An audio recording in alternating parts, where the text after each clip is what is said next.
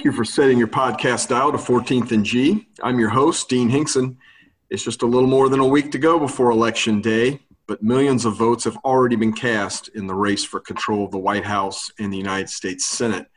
And I'm starting to give real thought to how I'm going to watch the returns a week from Tuesday. What will the enormous number of mail ballots cast in a pandemic mean for the returns we watch once the counting begins? I'm really pleased to be joined by one of the premier experts in the field of the American election to give us some guidance. David Wasserman is the House editor for the Cook Political Report, for whom he analyzes the House races. He's served as an election night analyst on the NBC News election night decision desk for the last 6 cycles. And his work has been featured everywhere from Fox News to C-SPAN, CNN, NPR, and the New York Times. David, it's a real honor to have you on, especially this close to Election Day. Welcome to 14th and G. Thanks for having me. Well, as I sort of previewed, with so many mail-in ballots outstanding and so many different timelines and procedures for counting them state by state, how much are we actually going to know election night or even the next morning? Well, it's all going to come down to the Sun Belt states that are likely to report their votes first. And I'll be watching when the polls close at 7, Florida like a hawk. We're likely to get pretty full results from Florida, North Carolina, and Texas before we get full results from any of the upper Midwestern battlegrounds. And as much crap as we give Florida for hanging chads and that infamous Bush v. Gore recount in 2000, it could actually be the best indicator we have early on election night of what the heck is going on, because it does have a robust infrastructure for being able to process and count a large quantity of absentee votes quickly. In 2018, 32% of Florida's voters cast their ballots by mail. That was by far the highest percentage outside of the West. And so they're simply used to this. And I'll in particular be watching Sumter County, Florida, which is the Villages in North Florida, the largest retirement community in the state. The median age in that county is 69 years old. And in 2016, 84% of its votes were cast in advance of Election Day. And although we can't ignore the 16 or 20% of votes or so that we're expecting to be cast on Election Day, which are likely to be much more favorable to Trump, I will be looking at the first batch of results that's likely to be reported there shortly after 7 p.m. In 2016, Donald Trump carried that county 68 to 29% on his way to winning Florida by a point. In 2018, Senator Rick Scott, then governor, won Sumter County 71 to 29% on his way to winning the Senate seat by a tenth of a point. And you might say, well, it's such a Republican county, why would it matter? Well, the margin matters. And the polls today show President Trump underperforming considerably with seniors. And this is the best test in the country of whether that pans out to be true. So if we see an initial batch of votes from Sumter County, and there are around 75,000 votes counted, which is what we might expect, Joe Biden is in the high 30s, like Trump's only winning them 60 to 39%, then I would consider that catastrophic for the president. And he might top out with the Election Day vote at only around 65-35 in Sumter County. Well, that would be a pretty catastrophic loss of support relative to 2016. And I think we could be reasonably sure that Biden is on his way to winning Florida. And without Florida, Donald Trump can't win a second term. If, on the other hand, we see the first batch come in and it's more like 66-33 Trump, then I think we're headed for a very close night in Florida. And if Florida is close, or if it's leaning Trump by a point by 9:30 or 10 p.m., we're simply going to have to wait for some of the states in the upper Midwest that don't have the infrastructure to process and count their mail ballots quickly. We may not know the full results. Well, we certainly won't know the full and certified results for weeks, but we may not know the outcome of the races in Michigan and Wisconsin and Pennsylvania with clarity for several days. You had a great piece in the New York Times earlier this month. You've referenced it a little bit on the county outlook, and you had 10 bellwether counties to watch on election night. Put Sumter County, Florida in there. I think you had Pinellas County. My former place where I lived for a while, New Hanover County in North Carolina, Vigo County in Indiana, which has voted for the winner in every presidential election since 1956. What are the earliest of those counties you'll be watching, and where are the other counties you're focusing on in the early going? Well, as you know, Vigo County is one of the first poll closings in the country because Indiana starts reporting votes before 7 p.m. But unfortunately, I don't think Vigo is that great an indicator anymore because I could see Donald Trump carrying it this time without winning a second term. It has culturally moved to the right, and I'll be carefully watching Pinellas County, Florida as well. You know, I mentioned Sumter, but Pinellas is also very heavy on seniors. It voted narrowly for Trump in 2016.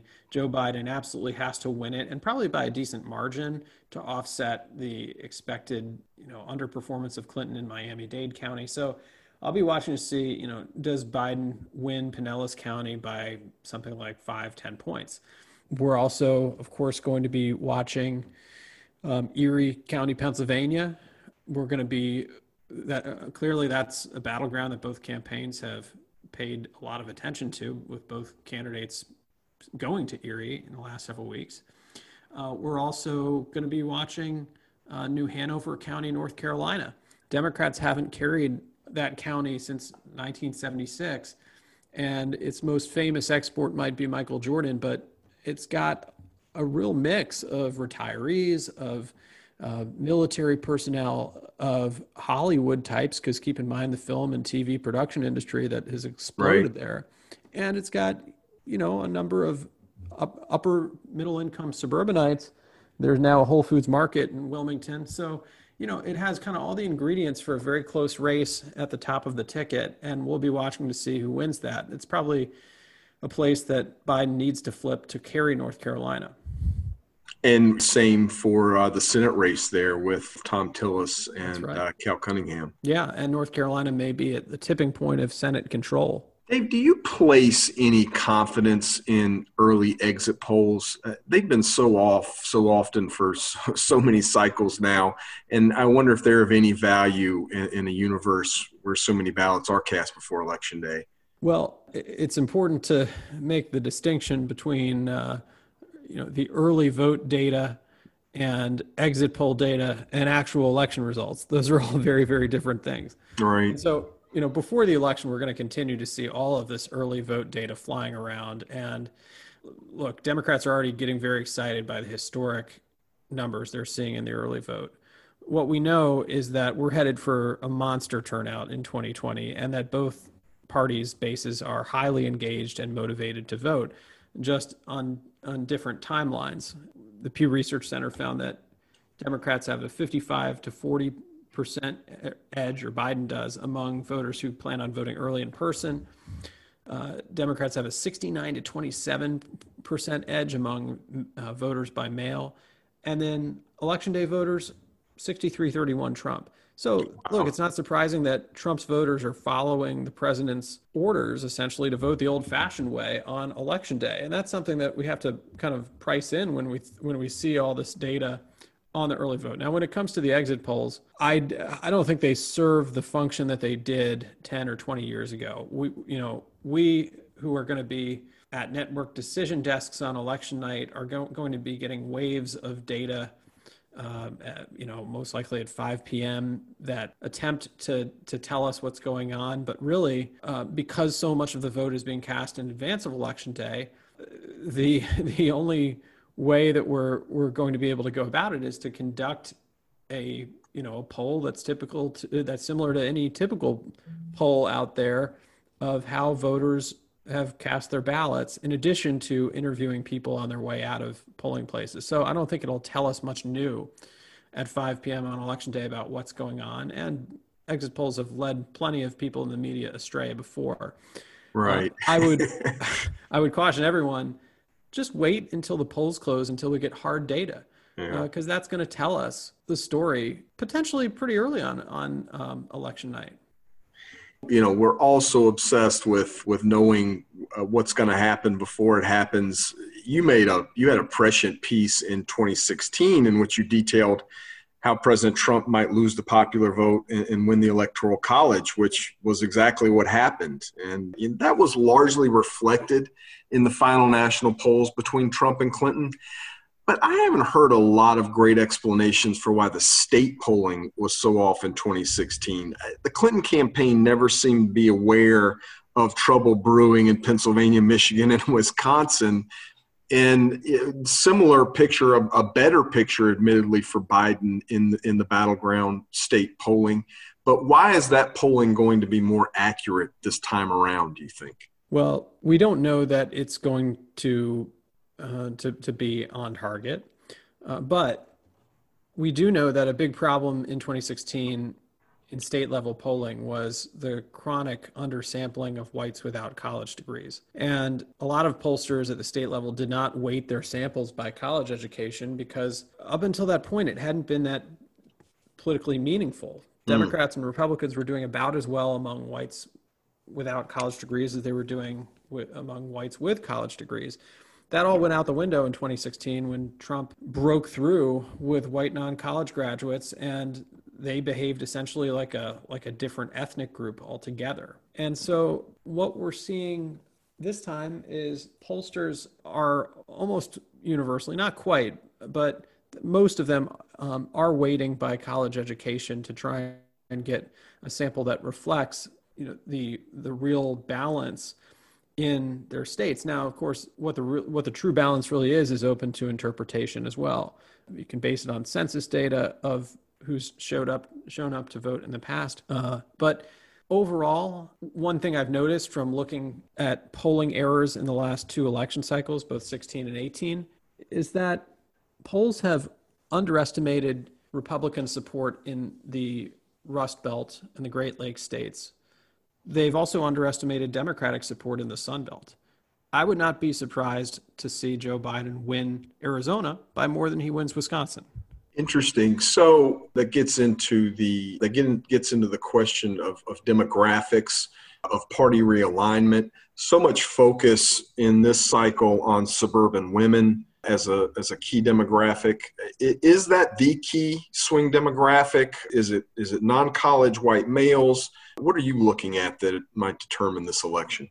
So there are two demographic groups where we've noticed a real breakthrough for Joe Biden versus Hillary Clinton. The first is seniors, and when we look at the demographic splits in an average of live interview national polls, Donald Trump is pretty much at the percentages he was in 2016. The difference is that Joe Biden is winning pretty much the share of votes that went to Gary Johnson and Jill Stein, in addition to Hillary Clinton's votes, which explains, which leads to his larger margin. But the one exception to that rule is among seniors, where Trump's number really has gone down since 2016. In the final polls of 2016, according to my colleague Nate Cohn at the New York Times, Trump was winning seniors 49 to 44%. This time around, Joe Biden currently is leading seniors 53 to 44 on average. And that's quite a shift, both from 2016 and from this September, when we saw Biden's lead at only 5 points among that group. So, that's one. And then the other would be blue collar white women in the Great Lakes states. And these are predominantly non-evangelical, non-religious women who may have liked what Trump had to say about trade and immigration in 2016. They may have deeply disliked Hillary Clinton and ended up voting for him reluctantly. Well, a number of these voters went back to Democrats in 2018 because they don't want popular provisions of the ACA overturned. And now in 2020, this shift to a Supreme Court fight has highlighted the differences between these women who do not want to overturn Roe v. Wade and the Republican coalition. It's kind of driven a wedge in the Trump coalition. And we started noticing the gap widen in the presidential race around the time of the Supreme Court vacancy. David, you referenced 2018. I'm always curious how off-year elections or congressional cycle, how that impacts the presidential cycle. What did we see in 2018 that gives us an indication of what we're going to see in 2020? Well, it told us that interest was way high. I mean, we had historic midterm turnout in 2018, and I think we'll have record-shattering turnout in 2020. It told us that there's a continued evolution of the Sun Belt towards Democrats, particularly in Sun Belt white-collar suburbs. You know, the House seats that Democrats flipped from red to blue in 2018 were predominantly suburban seats outside of really blue metro areas. So Northern Virginia and the LA suburbs like Orange County and, North Jersey, the suburbs of Denver, et cetera. This time around, we're seeing Republican House seats at risk in what I would call second order suburbs. So suburbs of traditionally conservative metro areas, smaller metro areas like Cincinnati, Omaha, St. Louis, Indianapolis. These are all places where Republican House seats are at risk because Trump's numbers there are considerably worse than they were in 2016. And actually the piece of electoral real estate that is most likely to flip from Trump to Biden, in my opinion, is Nebraska's 2nd congressional district in Omaha. Well, David, our good friend Bruce Melman and many others say you're the best Twitter follow on election night. I wonder who you follow on election night. I don't follow anyone on election night because I have a social media blackout. I'm under contract for the NBC News decision desk, so we're looking at the hard data and making calls. Right. Well, I'm not going to ask you for specific predictions unless you'd like to offer one, but broadly speaking, status quo, blue wave, red wave, something in between. Right now, we're a lot closer to a blue wave than a scenario where Trump wins another term. And for all the talk of the potential for polls to be off, I mean, they could be off in Biden's direction. After all, in 2016, we know that late deciders broke in favor of the candidate who represented change, and that was Donald Trump. They could break in favor of the candidate who represents change in this election, and that's Joe Biden. So if I had to guess, I think Biden wins the Great Lakes states in play by a little bit less than the polls currently indicate, but he wins a few Sun Belt surprises. Well, David Wasserman, thanks so much for joining me today. Good luck on election night, and thanks so much for being on 14th and G. All right, thank you.